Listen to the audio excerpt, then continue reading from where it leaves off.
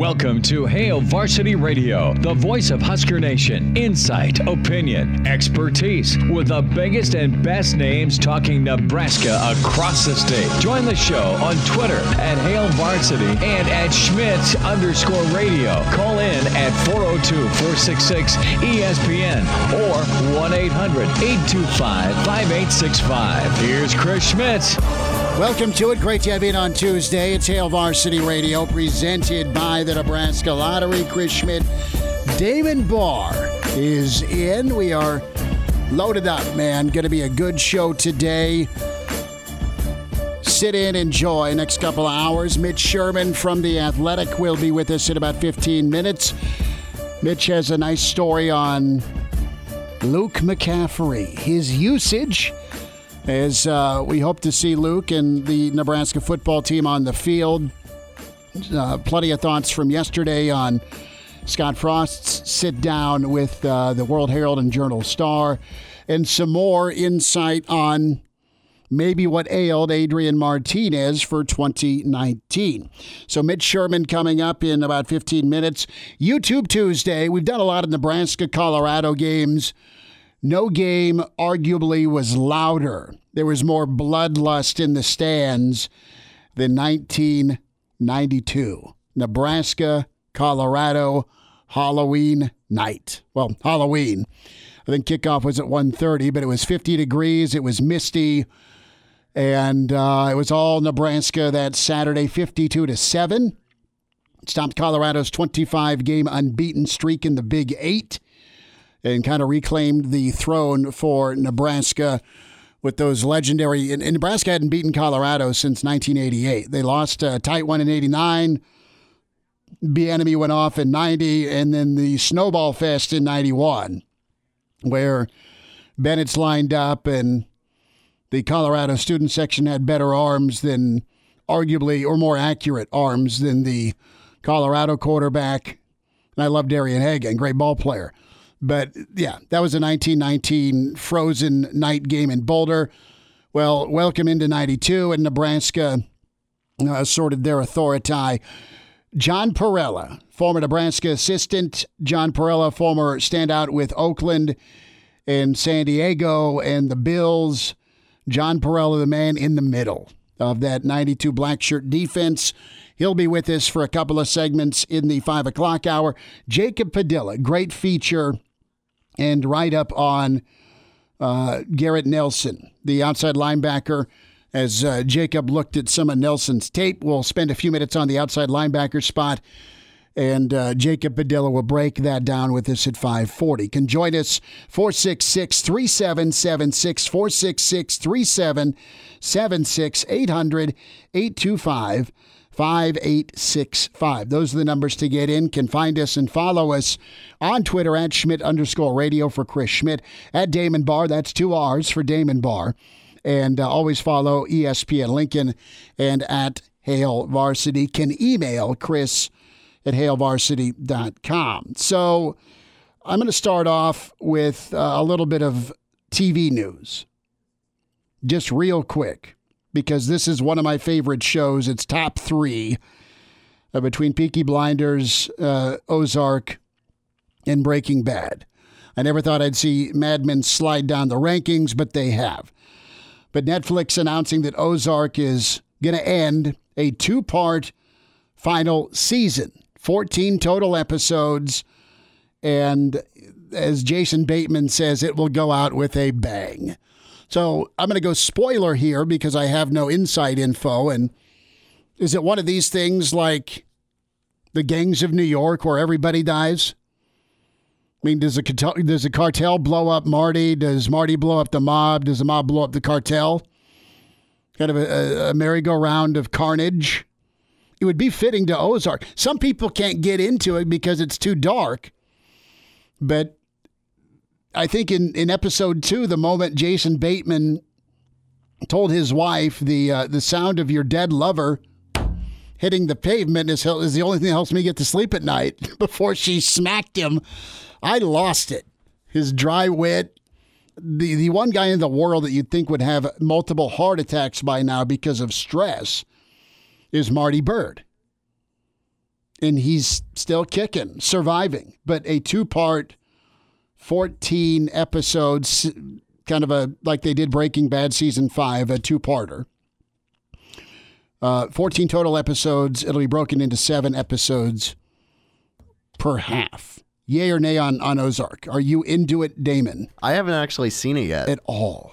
During this pandemic. It's one of those that's always on my list, and it always just gets beat out by something else that I find, and I've been meaning to watch it for a long time now. Okay.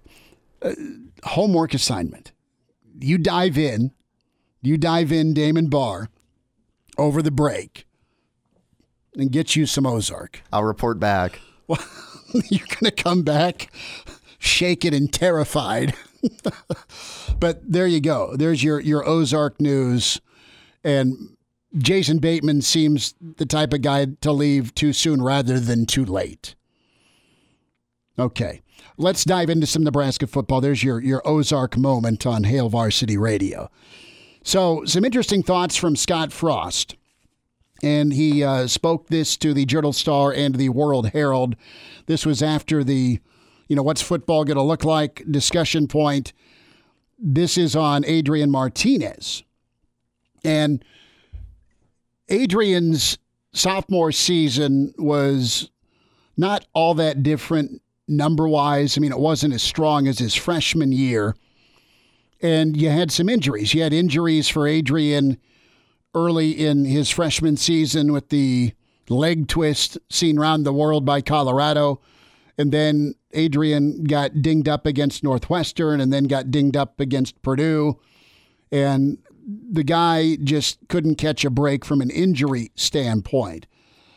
But Frost went a little bit deeper as to some things as to the why here. The what and the why with Adrian Martinez and his drop-off last year. So, and we're all human. We're all at times prone to rest on our laurels. That just happens. You do something well, you get some pats on the back, things are rolling, and you see pro teams do it, you see college teams do it, you do it in life, you take your foot off the gas. It's just human nature, and you can't be going 1,000 miles per hour, 100% all the time. You just can't do it. With Adrian, Frost went on to say, quote, I think there are some things he's done differently this year that will give him an opportunity to be better. That was Scott Frost to the two largest newspapers in the state.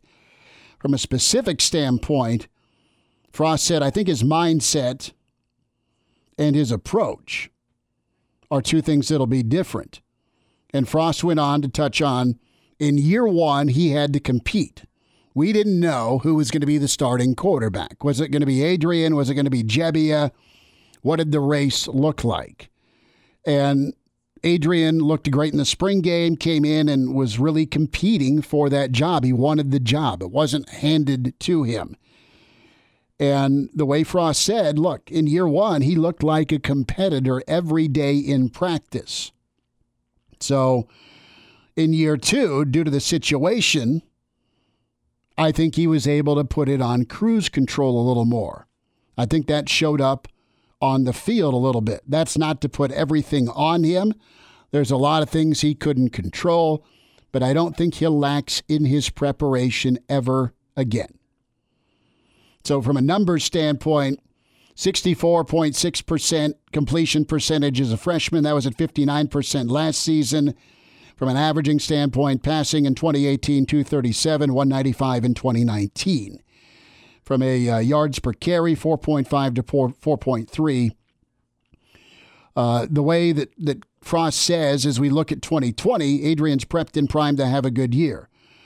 I think a lot came at him fast last season. He was playing through some injury, and I've said this, but we need to be a lot better around him. Now, Adrian did go have off-season surgery on that left non-throwing shoulder. But the buzz has been, and everyone's favorite player is the backup quarterback. You saw glimpses. We'll talk with Mitch Sherman in 10 minutes about McCaffrey.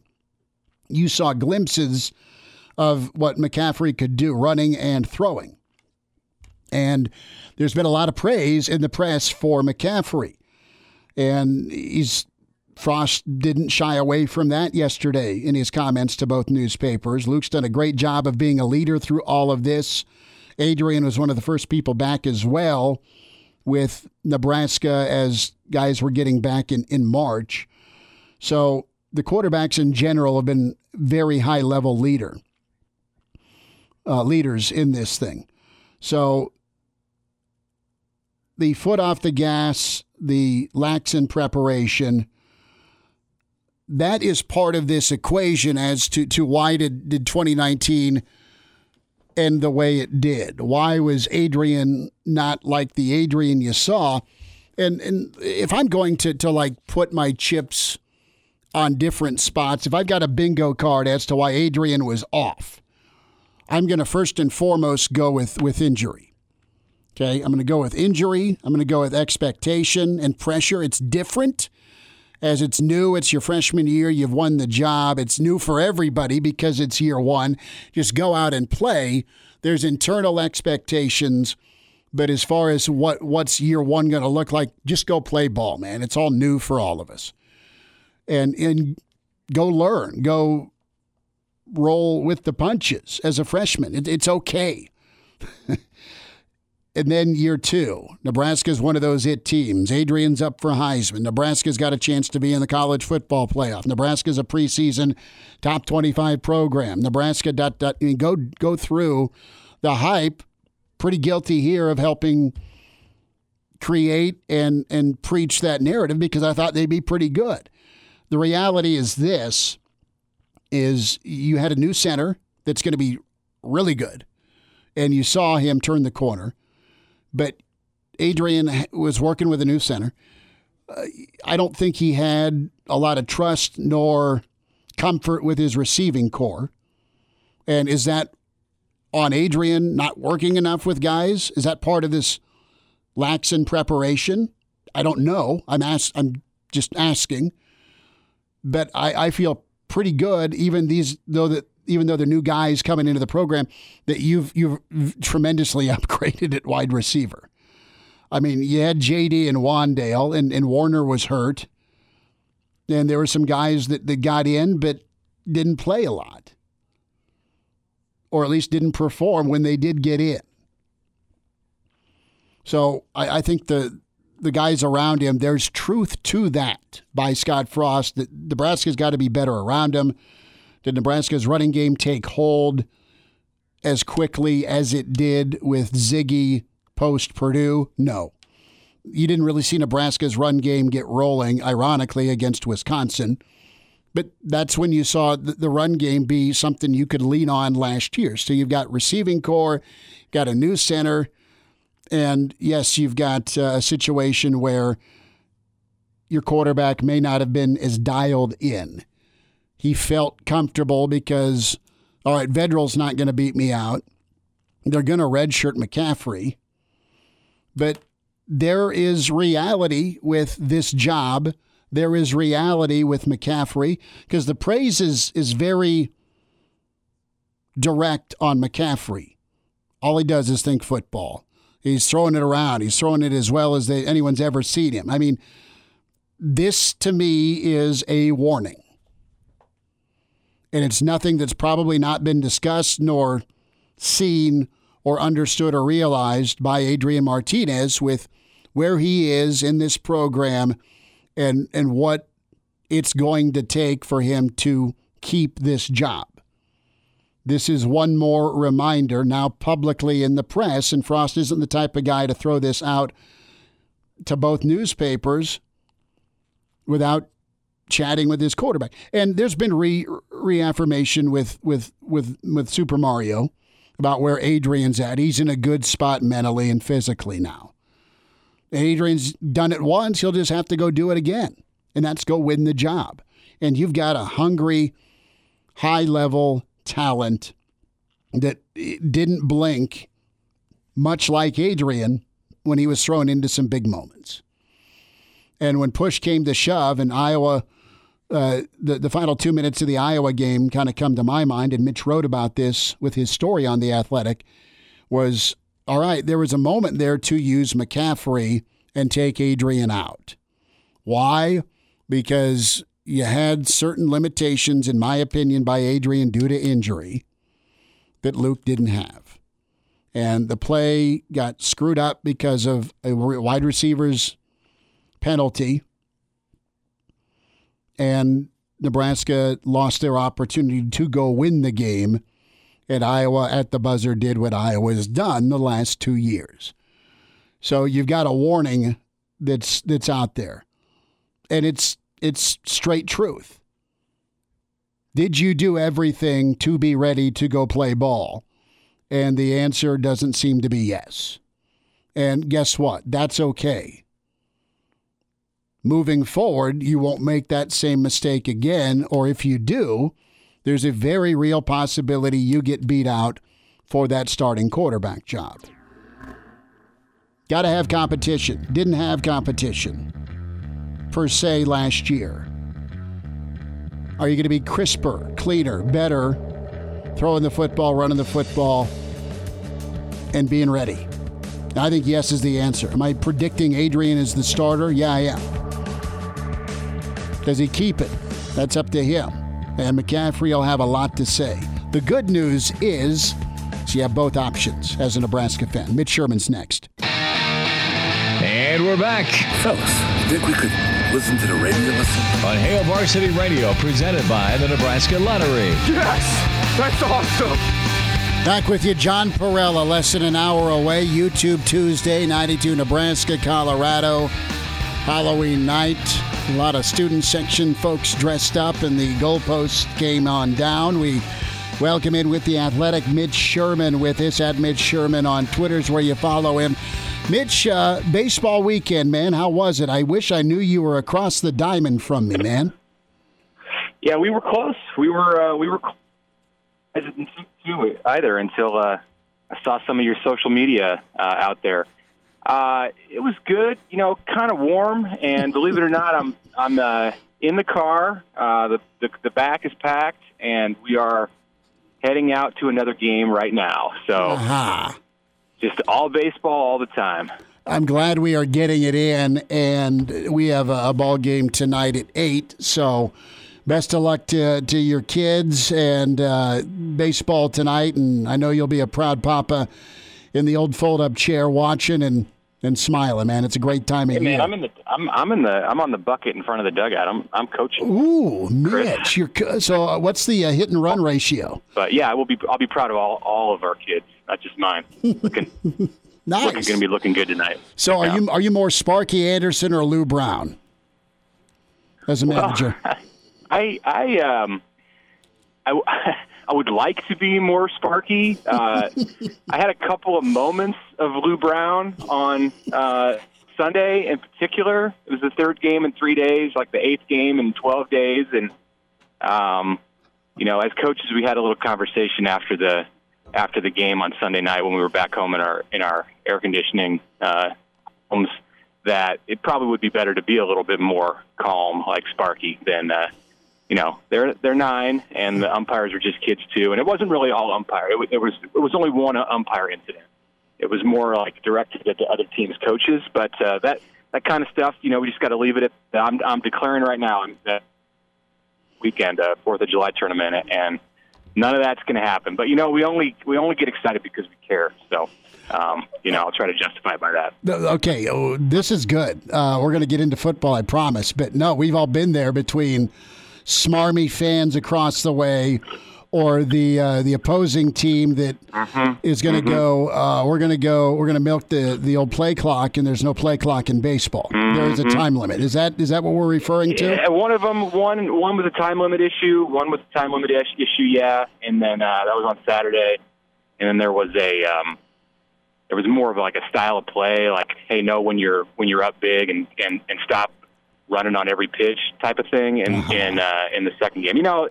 When you got kids crying in the dugout and behind the plate, as an opposing coach, I think it's time to recognize the situation and realize you're going to win the game instead of declaring that you want to score 50 runs in front of all of our players.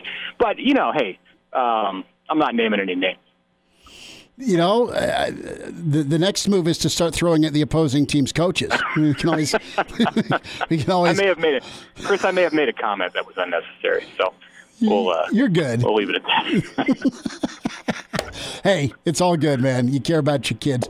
I love your story on Nebraska today in The Athletic and the usage of one Luke McCaffrey. And you know what?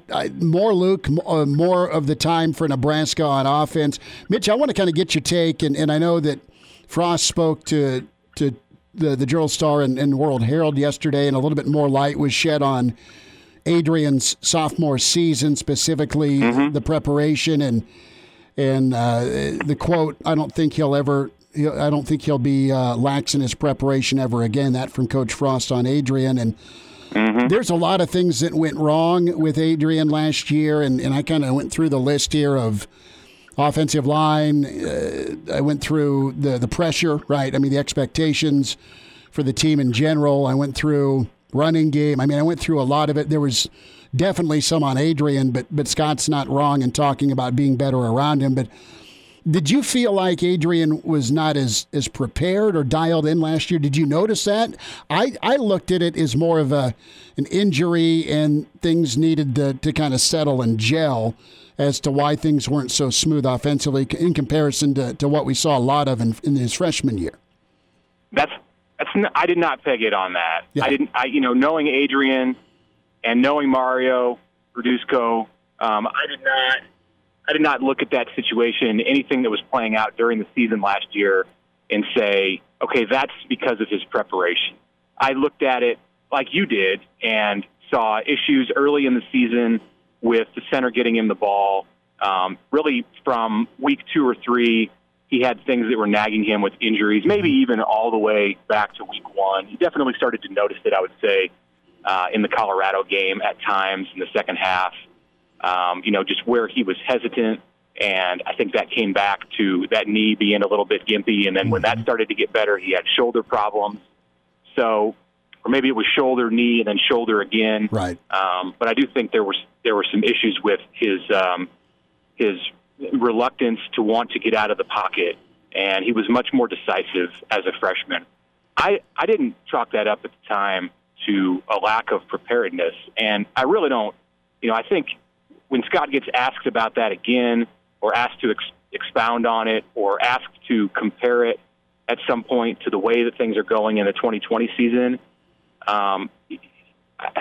he may downplay it a little bit. I wouldn't be surprised if he downplayed it a little bit and said, hey, look, Adrian was, don't make too much of this. Adrian was still prepared well. I don't ever think he's gone into a game feeling unprepared. So, but maybe if you want to say, what did they expect from him in the way that he progressed? Remember, he didn't play football as a high school senior. So the way that he came in as a freshman in college, as a true freshman in a new system, and how ultra prepared he was considering all of the obstacles that were there, maybe because of that, they expected, something almost superhuman out of him as a sophomore in the way that he'd be prepared. And really it was just more like, he didn't take as big of a step as they would have liked, or he took a small step back, which of course is disappointing. Whatever it was, I think that that this off season that he's gone through and looking back at his sophomore year, he's going to be motivated. He's as motivated as anybody on the team, I would expect, to go out and always be 100% prepared. And I would say in a normal circumstance, going into a normal football year, after everything that Adrian has gone through in his first 2 years and in his life, in his senior year of high school and beyond that, before that there's nothing that could be thrown at him that he wouldn't be ready for. And then you look at 2020 and say, well, maybe there is.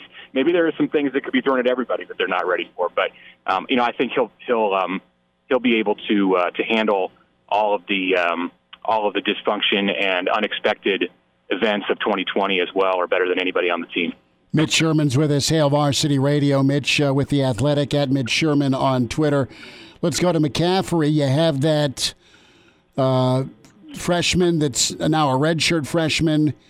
Luke really thrived and performed at a high level, wowed, and is a threat not only to the starting job, but also just different parts of the formation and what Nebraska can do. And I think you're right on with let's see more McCaffrey in some big moments, and you kind of pointed back to the final minute and a half or so against Iowa as a precursor maybe to what could be with a guy like McCaffrey if he's not starting.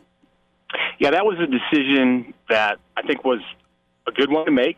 He was pushing the envelope, and what I didn't get into that story that I wrote about McCaffrey today was Frost could have done that at the end of the first half. Nebraska was driving late in the first half against Iowa, down 3 points, and opted to stay with Martinez in that spot, and it ended up throwing an interception near the goal line. So I think that probably influenced a little bit of what Frost decided to do at the end of the second half when, of course, the game's tied. So there's maybe a little bit less risk, at least considering that it's the fourth quarter. There's a little bit less risk in throwing him in that spot. And really everything went wrong once McCaffrey came into the game. They struggled to get a play in time. They had some substitution issues, and then there was a big penalty at the end of his run. Martinez ran out of bounds when he shouldn't have ran out of bounds. Some things happened on the next drive that worked out for Iowa, and then they kicked a 48-yard field goal, and it was over. So, 7 or 8 things all compounded on Nebraska, and it started with that decision to put McCaffrey in. Not that it was the wrong decision. I think it was the right decision, and I think Nebraska should double down on it in 2020 and say when there's opportunities to put McCaffrey in to impact the game, absolutely you do it. It doesn't mean you have to take Martinez off the field. I think there's opportunities for the two of them to play together. He doesn't have to be a wide receiver. You're not going to turn him into Wan'Dale Robinson. But I think he can do just some unusual, unorthodox things. And that's where I think Matt Lubick and Scott Frost putting their minds together in a similar way to what they did in those 3 seasons at Oregon really should be able to come up with some things in ways to get McCaffrey in. And, I think he took a little bit of the steam out of that sail when Noah Vedral transferred. If he had been there as a safety valve, it would be more easy to train McCaffrey to do some outside-the-box things. But I think this year in 2020, you just let it all hang out and say, he is our backup quarterback, but as long as Adrian has got 2 legs to run on and he is doing fine, then you're not too worried about putting McCaffrey in and getting him ready for all kinds of situations. So I think that's what we'll see. I think that Nebraska's lost a lot in terms of its skill position guys who are coming back. The latest, of course, being J.D. Spielman. So all the more reason to get McCaffrey out there in situations to impact the game from a lot of different spots on the field. Mitch, less than 2 minutes, but a thought here as we kind of wait for 2 weeks from now where the direction of college football is going. As you feel now, as you look at it now, does it sound more like just a conference season, or do you think that there's still an outside chance of getting the non-conference in as well? Yeah, I don't think that it's looking like it's Big Ten or only right now. I think they're definitely still looking at wanting to get in the non-conference games from a financial standpoint for all kinds of reasons. If it comes down to it, and you get to August and you're not able to do something like that, or even the end of July, and the writing is on the wall, then you start to move in that direction. But I think it's premature speculation at this point to write off the non-conference season. I've got a story coming out tomorrow where I talked with Justin Sell, the athletic director at South Dakota State, and South Dakota State is what he told me today, and what I wrote is that they're in a position where they feel good, and it was interesting to hear their perspective about what they're doing. He was quoted last week, and I think some people got the wrong idea about what's going on at South Dakota State. They feel very good about the spot they're in and being able to field a football team this year and being able to come to Lincoln on September 19th. So, it's 15 Nebraska kids on that roster who want to come play in Memorial Stadium, and they can only do it, of course, if the situation is safe. But I don't think they're cashing in their chips by any means at this point on what happens in September as far as bringing in non-conference votes. Mitch Sherman from The Athletic. Mitch, good luck tonight. Awesome to chat with you. Thanks for a few minutes. Have a good 4th. Okay, Chris. Thanks. Same to you. Chime in 402-466-ESPN or email the show, Chris@HailVarsity.com. Just try me. Back to Hail Varsity Radio. Good stuff from Mitch Sherman. Going to want to hear that whole thing on Adrian and Luke McCaffrey.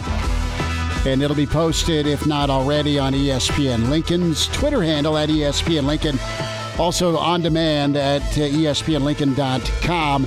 So we'll get into YouTube Tuesday, Nebraska, Colorado, 92 Halloween night.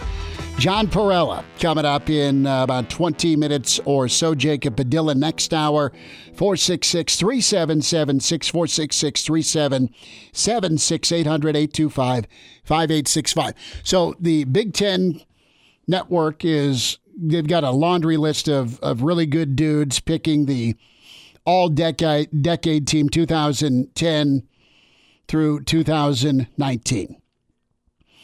And I really have no issue at all with their selection on the offensive line. That's pretty good. Can look that up. I want to get into linebackers and running backs because they chose 3 linebackers. They chose 2 running backs. Jonathan Taylor and Saquon Barkley. Really, end of discussion, phenomenal, especially the career stats for Taylor.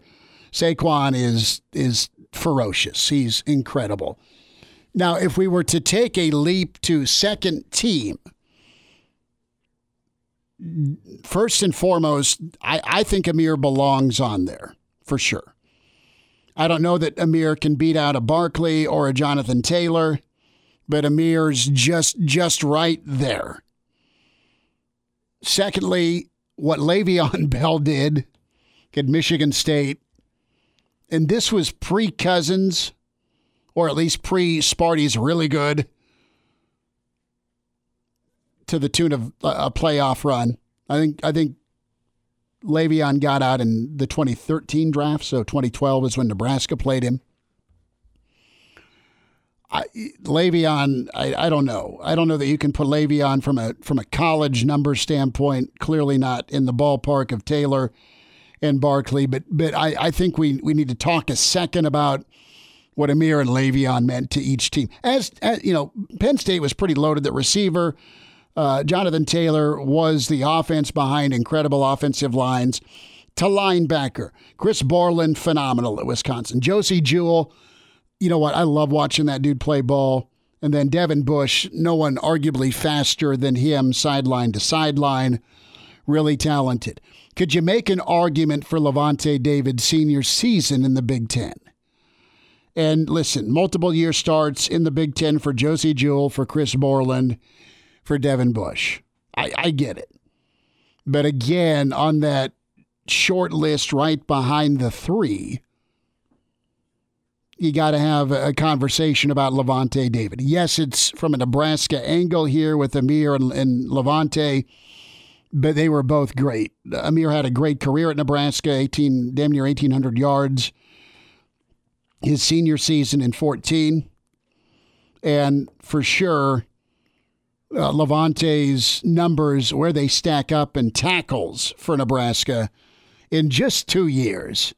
And 1 year in the Big Ten. I mean, I think of the impact Lavonte David had not only in the Ohio State game with the football strippage and fumble, but also when it came down to you-know-what cutting time against Penn State. And there's 3 consecutive plays on 2nd, 3rd, and 4th in short against Penn State where Lavonte David's in there stopping Penn State. I think if you remember, Nebraska jumped out to like a 17-0 or a 13-0 lead and had to hang on the week that Joe Pa got whacked. And it was just craziness in State College. 2 games in the Big Ten era that Lavonte David had plays that if he does not make them, Nebraska doesn't probably win the football game. And there's 4 plays in 2 huge games. Lavonte David's a guy we need to talk about. Too short a time span, probably, for Lavonte. Now, if I see Russell Wilson land here on the all-decade team as quarterback, then we got some problems because Russell just had a year as a grad transfer. Really kicked things off.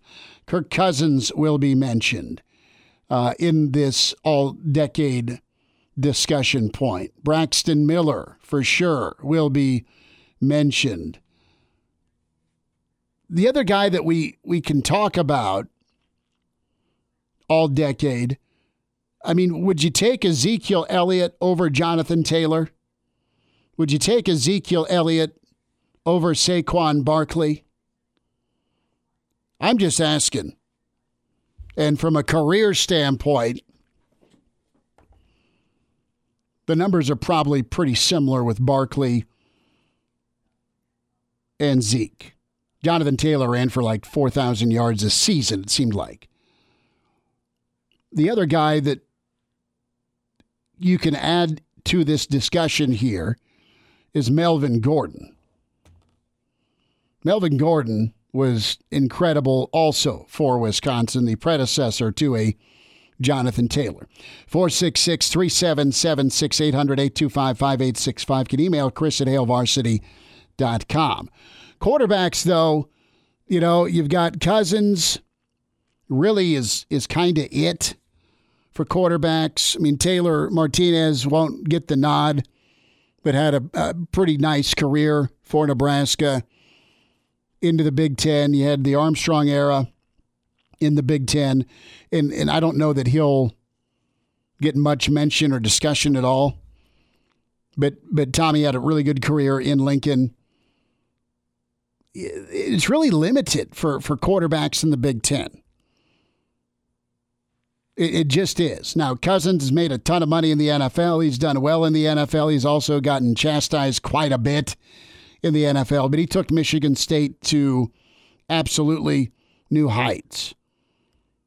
Iowa has had guys that are more managers at quarterback, but they've had some pretty good players, as you've seen their program rise up. Michigan's been different, right? I mean, they had Denard Robinson for a brief time that was good, but Michigan's kind of been a mess at quarterback. So to me, it's going to come down to Cousins. I think you look at Braxton Miller. I know he ended up switching positions. Do you go with Carlisle Holiday? Probably not. Too short of a window, but Ohio State got their national championship. Damon, that was a long conversation. You are taking your phone screening job very, very personal. I like it. We have concerned listeners that care about the upcoming season, and they're worried, Chris. Yeah, it's all right.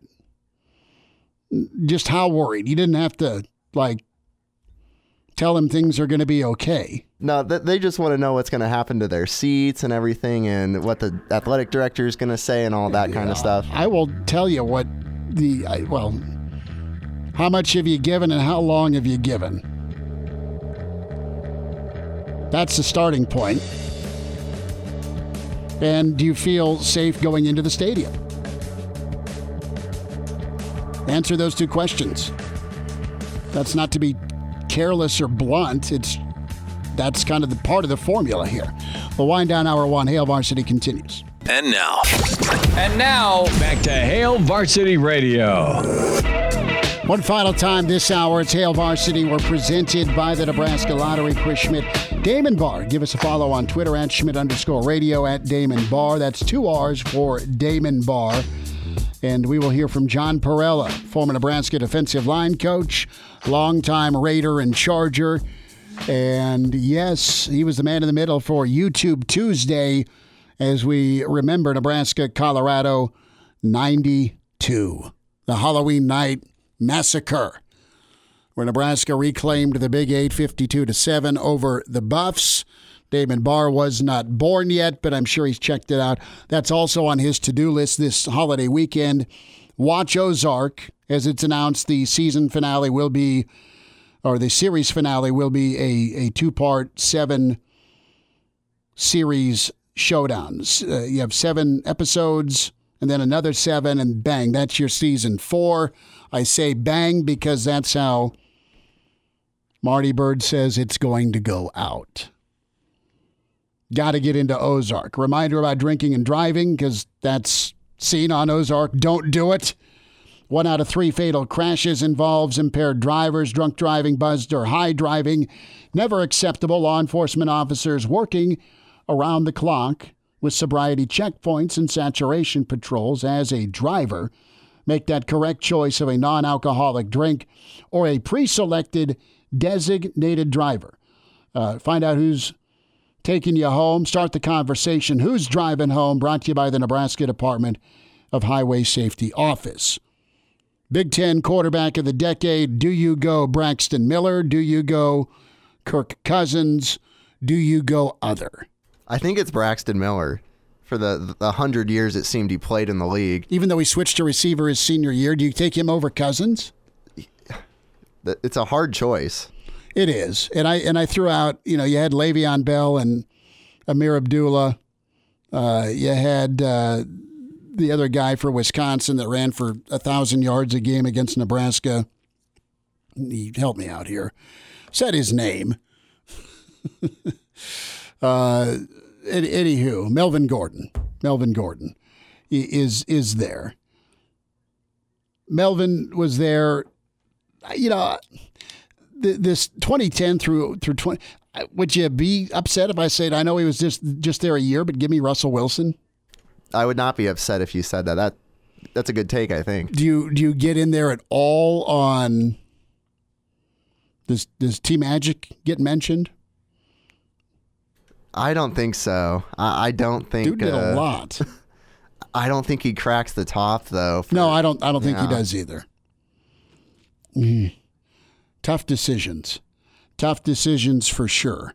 Iowa, and we'll see what the fallout is as we spent a little bit of time on Akram Wadley's nightmare comment, and that's getting some feedback, some blowback. And I was talking to a couple folks in Iowa, and with Wadley, the guy didn't make the Titans, didn't make the XFL. And I thought he was a really good back. But just in reaching out to some folks that are in tune with the Iowa program, his messaging and tune is nothing but love for Iowa City and being back. That's what it says on social media. Now on social media, it was nothing but a nightmare. So which is it? They wanted you to eat so you could play ball. They also took your meal card. John Parrella is on the way. Welcome to Hail Varsity Radio, the voice of Husker Nation. Insight, opinion, expertise, with the biggest and best names talking Nebraska across the state. Join the show on Twitter at Hail Varsity and at Schmidt_radio. Call in at 402-466-ESPN or 1-800-825-5865. Here's Chris Schmidt. Back with you, Tower 2 at Hail Varsity Radio, presented by the Nebraska Lottery. YouTube Tuesday, and one of the games Nebraska fans hold up in high regard, the memorable Halloween game against Colorado, 1992. A senior and All Big 8 performer, longtime NFLer, and longtime coach, John Parrella is with us. John, it's great to chat with you again, man. How are you? I'm doing great. It's been a long time. I'm glad we finally got a chance to connect again. It is good to spend a few minutes with you. John, let's start off with the Nebraska-Colorado series and what had been building up to your senior year. Coach Osborne, Coach McBride, every game's important. You've preached that as a coach, and you heard it as a player. But was there a little something extra for the 92 showdown? You know what? I mean, I think for our team, the year before we had tied them in Boulder, and they blocked our field goal type deal, and late in the game and ran it back to tie the game. All those things that went on. They were a team that hadn't been very good in a long time, and over the last few years, they've really rebuilt rebuilt themselves, so to speak, and so I think there's a little bit of these guys are for real, and it's time for us to put them in their place. But don't discredit them. That was a very good football team. They had a great year. They were well coached, and it was just our night that night. I mean, it's amazing how many years later I still remember that game.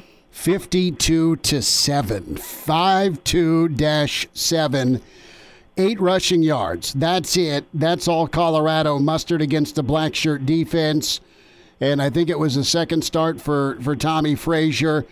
and the last ever Fumblerooski with Will Shields. Yeah, Will Shields, yep. Getting a first down run. But tell us your story a little bit, because you have a unique tie to Colorado and Nebraska, don't you? Yeah, I do. I grew up in Nebraska, and obviously, and son of a military police officer. So you grew up on a military base, moved in high school, and visited Colorado, and my senior year, and had an opportunity to visit them. Got a scholarship offer, and took it. And I wouldn't say my parents were upset in any shape or imagination. I think they were excited that I was going to get free schooling, and Nebraska, as much as I loved them and they loved them, it was a deal where I could walk on at Nebraska or get a scholarship to Colorado. And it wasn't too late, I guess, for Nebraska to offer after Colorado, but it was just one of those deals where it was an opportunity for me to just get away from home a little bit and go play football for what was going to be a very good football program under Bill McCartney. And obviously it worked out for the best. A friend of mine always says, "Man makes plans and God laughs." Mm-hmm. So my plan was to go there, and God laughed and said, "No, you're going to go to Nebraska." My grades were too good to go to Colorado, so I had to go to Nebraska. Obviously, I'm joking there, but I made all the academic requirements, so who knows what really happened. But thank God, I ended up back at Nebraska, walked on, got a scholarship a year later, and it really was a blessing in disguise to have the greatest head coach in college football in Tom Osborne and that staff. I mean, Charlie McBride, as you know, is like a dad to me and to many others. I mean, love him. And many coaches on that staff. And it was a blessing. I went there. It changed my life forever. John Parrella is with us, Standout Husker. It's YouTube Tuesday, and we're recapping that Halloween night, Colorado, Nebraska, 1992, YouTube Tuesday, 52-7, Nebraska. What was the game plan? Colorado had shifted from kind of their eye-bone option attack to a one-back set. They had Cordell. They had Coy Detmer. Their O-line was really good. They're not far removed from a national title. And, the Buffs teams following your senior season were top 10, as was that team in 92.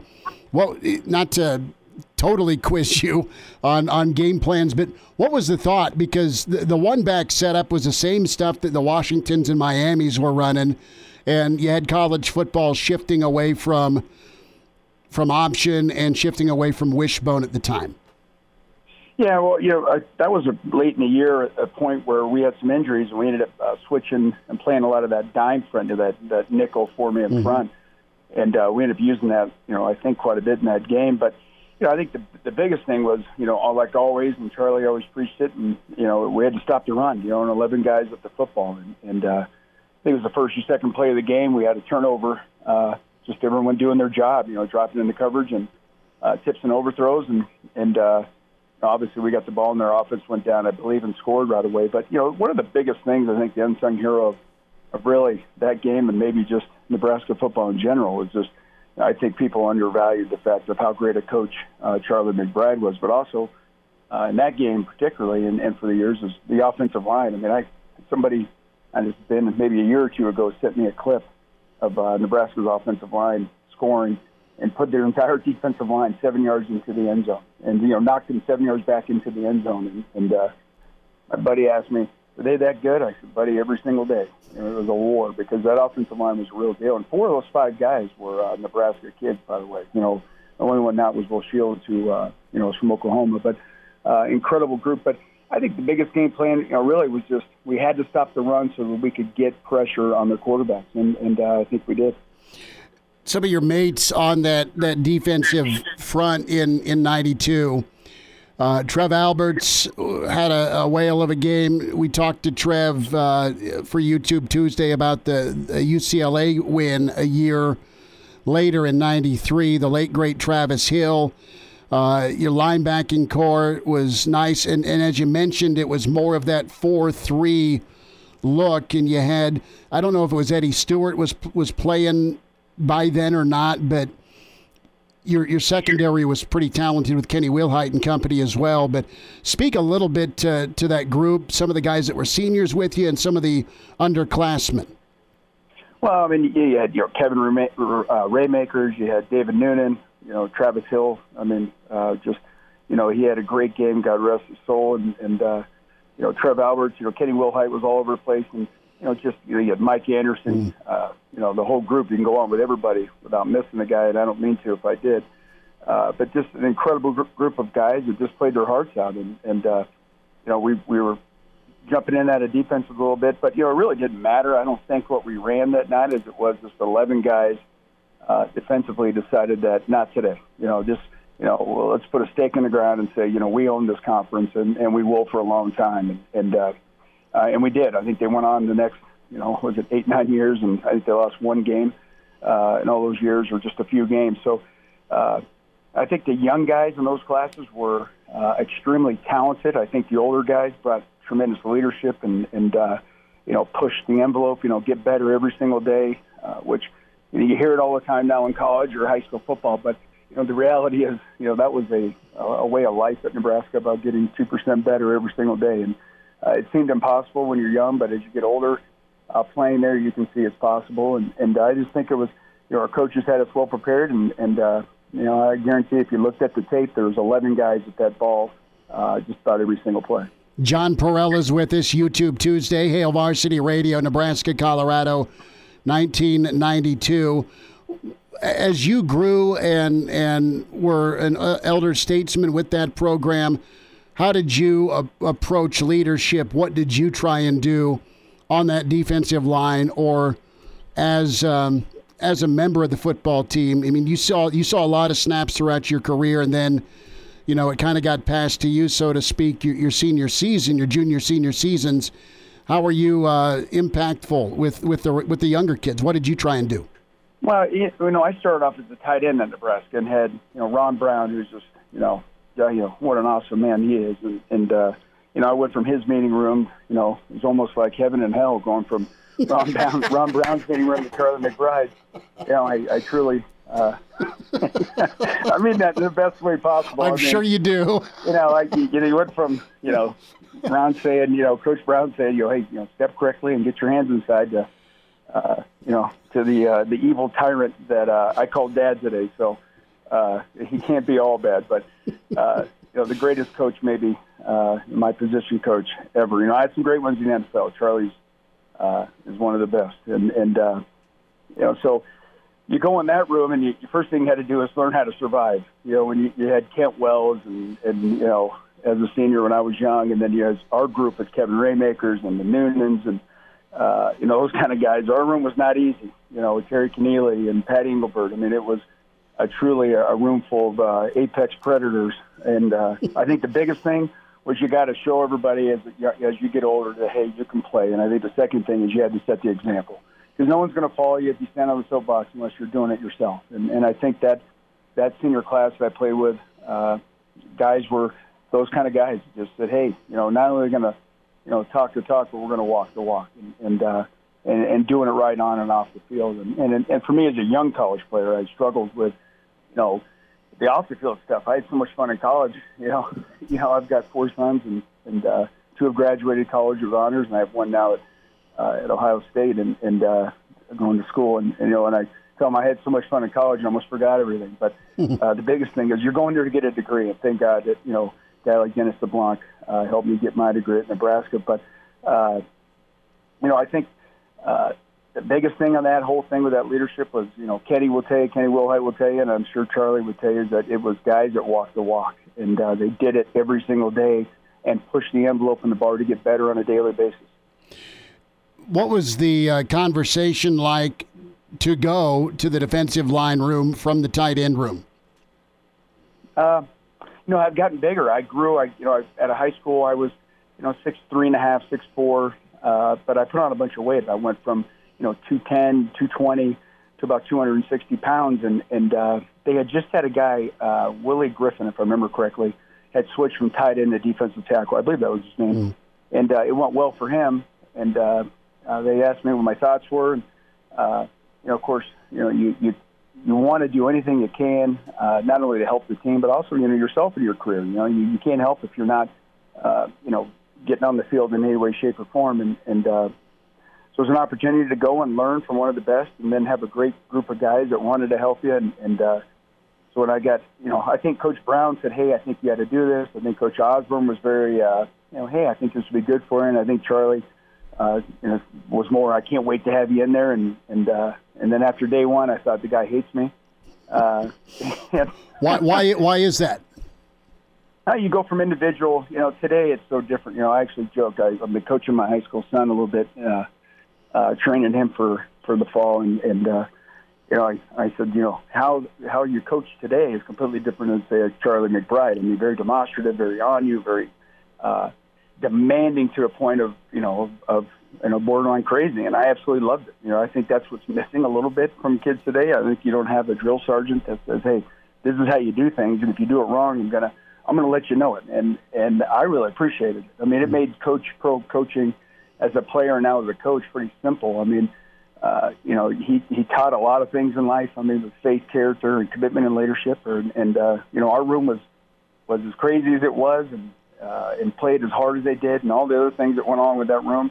We knew one thing: we knew who was in charge, and we knew that if you did something stupid, he was going to crush you. And so Charlie let us know on a daily basis who the leader was.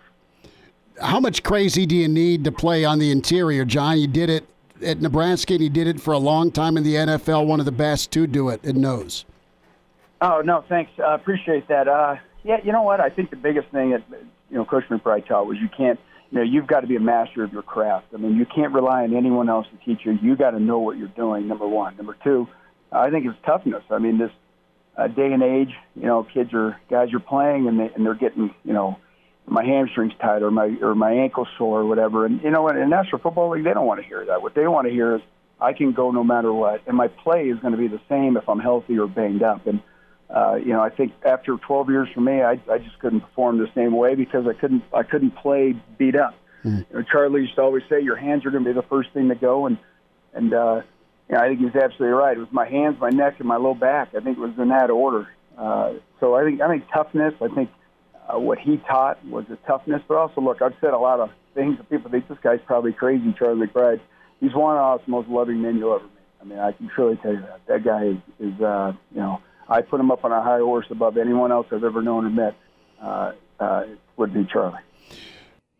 That is John Parrella. It's YouTube Tuesday. More on Nebraska, Colorado, 1992. And some incredible thoughts there from Parrella. We will get into, with Parrella, the crowd that Saturday at Memorial Stadium. We'll also get Parella's thoughts on the Davis twins as they're off to the NFL, and Coach Parrella had a couple of years with them at Nebraska. And it is winding down for one of the true innovators of college football to make Nebraska incredible, and that's Boyd Epley and the Husker Power program. So more to come, a lot more to come with John Parrella. I couldn't believe what he said about going from heaven to hell, leaving Ron Brown's room as a tight end, and then putting on weight and going to McBride's room on the defensive line. That was hilarious. And as John Parrella can only say, I mean it as a true compliment. That was pretty good. Iowa Russ emails in. Did you say Connor Cook? I might have whispered Connor Cook as an option for all-decade quarterback of the Big Ten. I mean, they won a Big Ten championship. They won a Rose Bowl. His teammates probably hate him still. But Cousins or Russell are your two options. More with John Parrella, YouTube Tuesday, Nebraska, Colorado 92 on the way. And now, back to Hail Varsity Radio. YouTube Tuesday continues. More with Husker standout and Coach John Parrella. John, a thought about the crowd and the atmosphere. Do you remember the crowd Halloween night? I mean, it's as cranked up as I have ever heard it, and that's a kid who went to a lot of Nebraska games with his family. Or did it all kind of blend together for you? You know what? Typically, you learn as you play that, a lot of times the game's over and you don't really even notice the crowd. And that's, how many games I've played in as a player and now as a coach. I mean, 3 Super Bowls as a player, and I'm telling you, the loudest game I can ever remember as a player was that night. I mean, we couldn't hear our calls. It was so loud on defense. I mean, and even on the sideline, trying to talk with our coaches, it even seemed the crowd was so ecstatic and loud. I will tell you this: how jacked up our team was. Late in the third quarter, Coach McBride had said something to me on the sideline, and he said, "You're done." And I looked at him like, "What do you mean?" And we wanted blood. I mean, we wanted to just destroy these guys. John, look at that scoreboard. And I looked up, and it was, I don't know, in the low 40s, 42-7 or something. I don't know, 44. So I don't remember scoring now, but at that point, 45-7. And I'm looking at that score going, we're up 45, whatever. We're just blowing these guys out. But it didn't matter to us. It was just, we just wanted to go out and number one was do our job, at the highest capacity. But number two, there was a point of, we weren't here to play around. We wanted to knock people around physically and prove a point. And fortunately, it really worked out. And again, the next week we did it again at Kansas. I think we blew Kansas out 49-7 or something like that. John Parrella, one of the greats at Nebraska and a longtime NFLer. John, thanks for spending the few minutes with us on YouTube Tuesday. A quick thought as Carlos and Khalil Davis are both off to the NFL. You got a chance to see them at Nebraska. Not to put too much on them, but you've made yourself the transition from college to the NFL. What do you think about them and their move up to the pros? Oh, I'm happy for them. I'm proud of them both. I coached those guys for a couple of years, and wonderful young men, great football players, and they know. I mean, they know what to do when they get up here. It's be a master of your craft, and I would be shocked if they didn't have a great career. I mean, they're both very extremely talented young men that they're going to work hard, and they'll probably have tremendous careers in this league. John, and last thing before I go is Boyd Epley's retiring, so make sure the godfather of weight training. You got to get a shout out to the best ever. His last day is today, July 1st is the retirement, and you can kind of speak to Husker power, man. You were from the the 210, the 220 range at tight end to what'd you play at Nebraska? About 300. Sure. Boyd, I would say this: I was my sophomore year, maybe it was my redshirt sophomore year, somewhere in those years. Boyd actually trained me one-on-one for the winter one year, and put me through a different program than the team. He was taking me through a power program, a different program, and everything, all my the 40, the vertical, and all the other stuff that we do, the squat, the bench, everything, hang clean, had improved. I mean, just crazy. And then my weight was, gone up 20, 30 pounds. My body fat went down. And which was awesome. And I can never thank Boyd enough for, his, willingness to say, hey, we're going to try something different to really accelerate your training in a different way than we're training the rest of the guys. And then the next, in the spring, the entire team went to a program. And then when I graduated, they actually added another part to it. And, a metabolic circuit early. So Boyd is the founder. Today, I think you're seeing so many strength coaches who are doing a great job around the country, but they've changed a little bit, and some are staying with his principles. And I'm telling you, those principles that he has, and that power principles in a weight room, I'm telling you, it's people have a hard time believing, oh, we should be doing this, you should be doing that. And you know what? Boyd had it right. I mean, don't recreate the wheel, just follow the guys in front of you. And Boyd's the founder, and maybe the best ever strength coach. John, last thought on the strength and conditioning side. Were the workouts just killer? I mean, I assume they were, but how did he kind of did you ease in to this new setup and wow, here's the results, and later on, they shift it? Or take me through, not too into the weeds, but just how the approach was, and then just how, and then you explained the payoff, but was it something that seemed like, okay, this is up my alley? Obviously, you trusted him.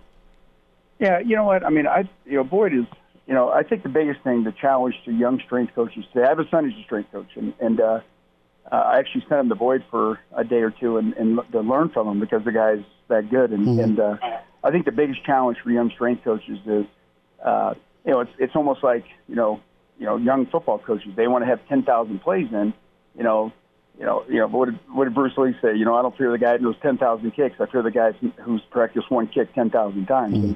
And, so I think what Boyd did, and his principles were very simple, which a lot of minds struggle with. Wait a minute, this is all you got to do. Well, it's not what you do; it's how you're doing it. And I think this, it wasn't a ton of lifts, but let's be great at the lifts we're doing. And in return, you saw guys, that were just skinny 6'4" kids out of high school became 300-pound mountain men. And so were they hard?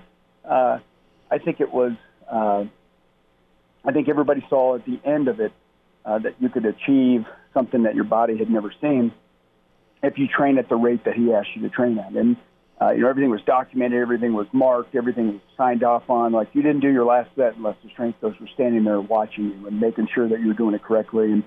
And you know what? It worked. It worked extremely well, as well as every fan would know, and every player who played there. And so it wasn't easy, but I would say I think everybody knew that, as hard as it was, so to speak, that the changes in your body would be, would help you become a better football player, not a better bodybuilder or, hey, look at me in the mirror. I think it made you a better player. You're truly more powerful and bigger, stronger, faster.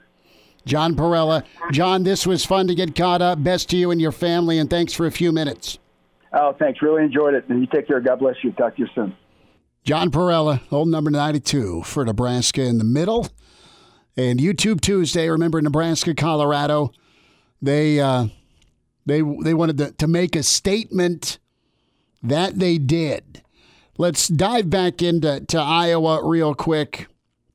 And Akram Wadley, his comments on the nightmare that was playing for Iowa.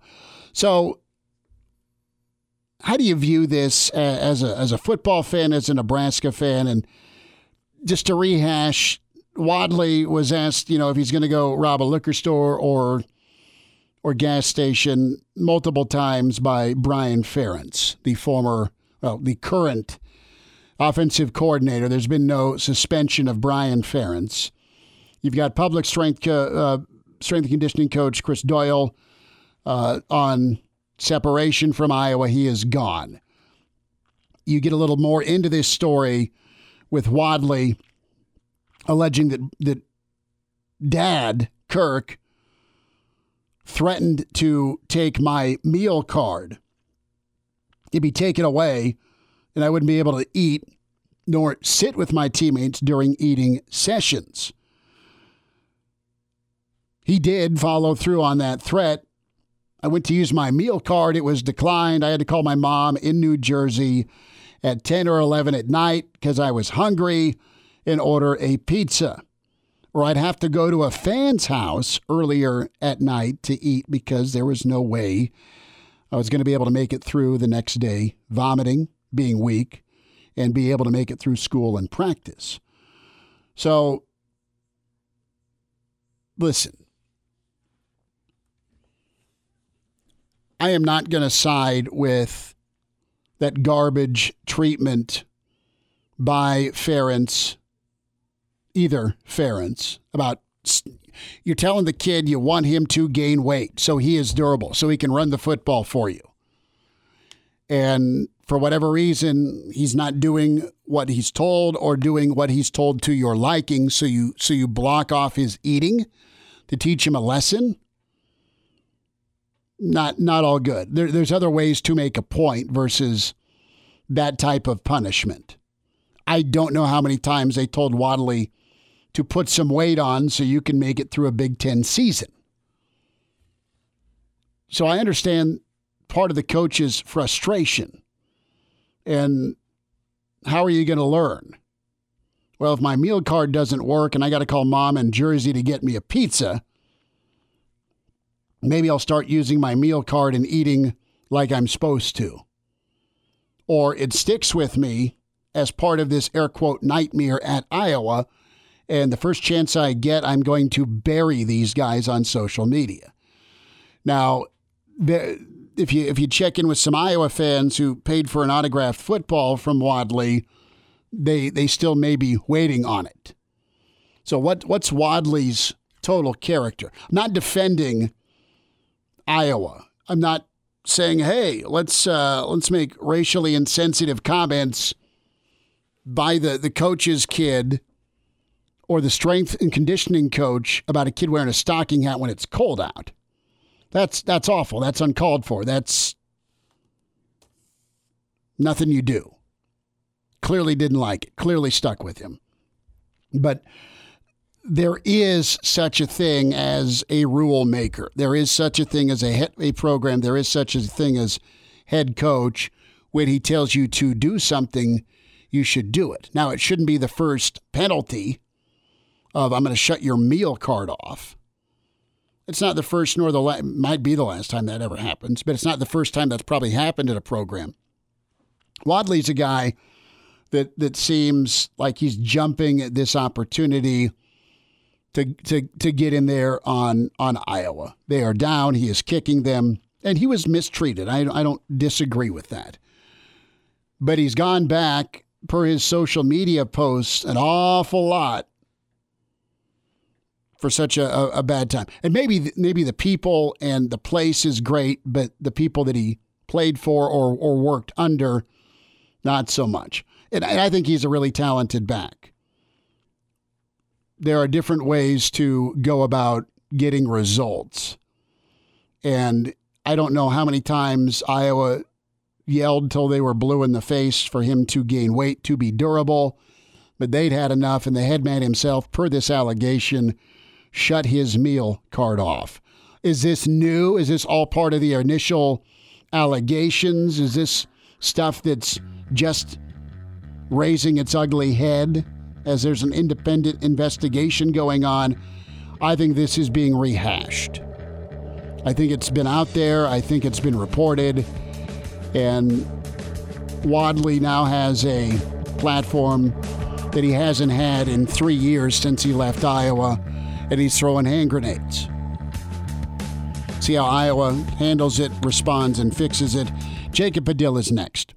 He's in his 30s, but sounds like he was born with a stogie in one hand and a brew in the other. Now, say my name. It's Schmitty on Hail Varsity Radio. I got the body of a taut, preteen Swedish boy. Back with you, Hail Varsity Radio, presented by the Nebraska Lottery. Jacob Padilla is with us, and we say hi to Jacob at Jacob Padilla _ on Twitter is where you find him. Jacob, you're watching hoops. Is that the word? You found some live hoops? Yeah, and we actually had some live basketball on this afternoon. It was the Spanish ACB League final, and former Husker Siobhan Shields is playing in it with Baskonia and helped lead his team to the victory there over Barcelona. So it's pretty cool. Matt Janning is a guy that I know. His sister played at Creighton. He played at Northeastern. Zoran Dragic is on that Baskonia team, the brother of Goran Dragic, former son. So it was kind of cool seeing some basketball and seeing some old faces that I watched before. Well, keep the positive vibes, right? With live, real sports. Let's hope that happens. I really enjoy your Nebraska Film Study stories. That's on hailvarsity.com. You can get that, log on and check it out with Jacob. And you do a great job checking in on Garrett Nelson. And we love watching him play ball, and Nebraska fans love watching him play ball and his motor. And he's got a little bit more experience, and he kind of got thrown into the deep end, did some good things, and learned some things along the way. What did you find out as you took a look at Garrett Nelson's film? Yeah, you look at that 2019 recruiting class, and outside of Wandale Robinson, nobody played more than Garrett Nelson did. He played in 11 of the 12 games, just missing the one where he was sick out at Maryland. I had him logging defensive snaps in 10 of those games, so he was a regular part of the rotation coming off that bench. And sometimes he got a few snaps here and there. A few other games, he got some extended runs. So it was interesting kind of watching back.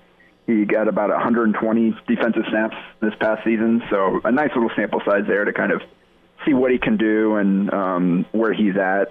There certainly is some issues, I think, and a lot of it's experience and discipline and just kind of where he's at in his progression. Where out of position or kind of fell for some play fakes.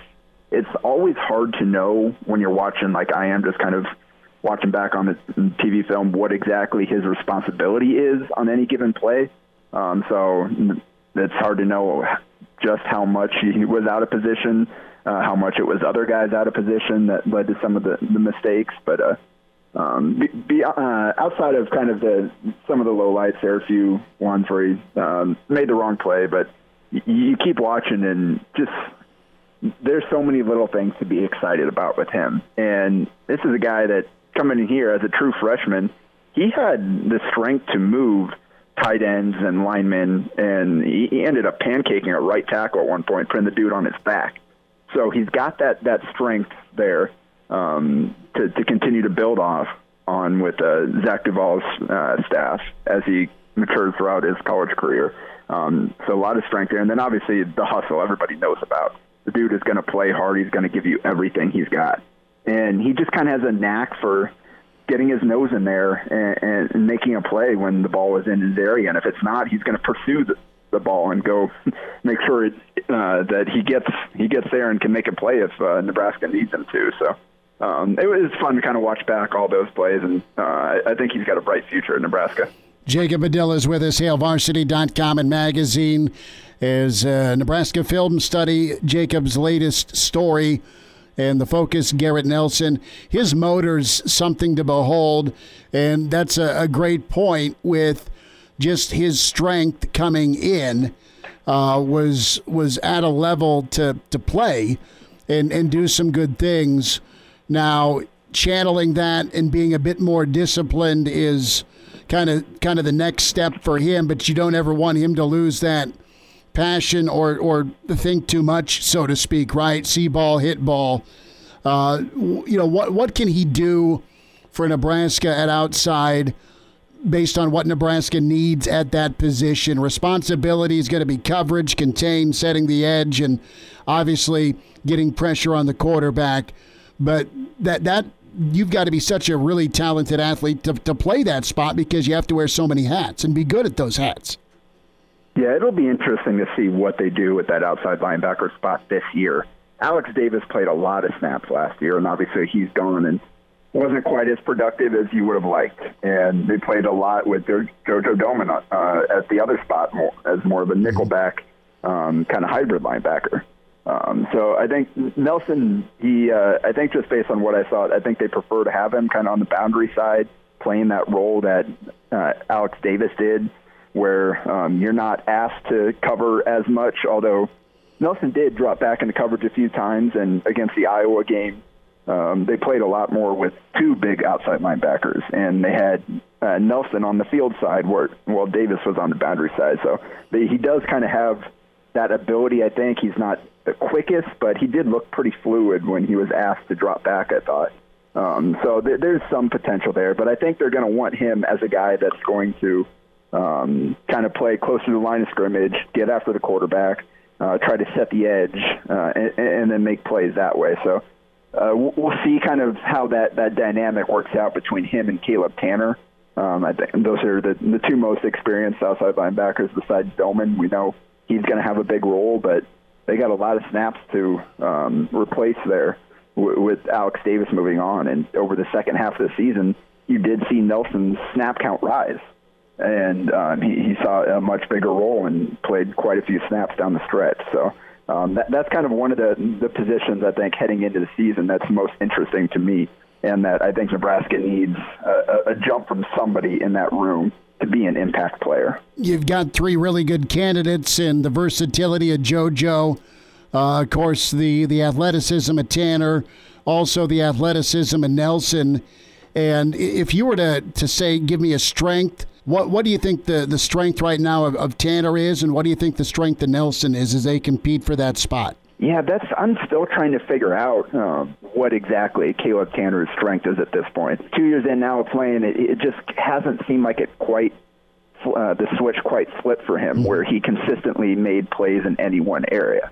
I don't think the coaches are ready to give up on him. He was a guy that came in undersized, that had to do a lot of work to kind of get to the point where he could play like Nebraska needed him to. So I think he's going to have a chance to step in there and win that outside linebacker starting job. But He's a guy that has some speed. The coaches kind of raved about the way he can run, and I think Jovan DeWitt said he was the fastest guy they had at linebacker. So he's got that speed. He was known as like an athlete pass rusher type coming out of high school. He was a 4-star recruit. So he's got some of that ability in there. It's just I think he's got to find a way to consistently put himself in position to use that to make plays. And with Nelson, it's I think what we talked about, kind of what we covered, what everybody knows. It's just the combination of the strength and the motor and the intensity he plays with.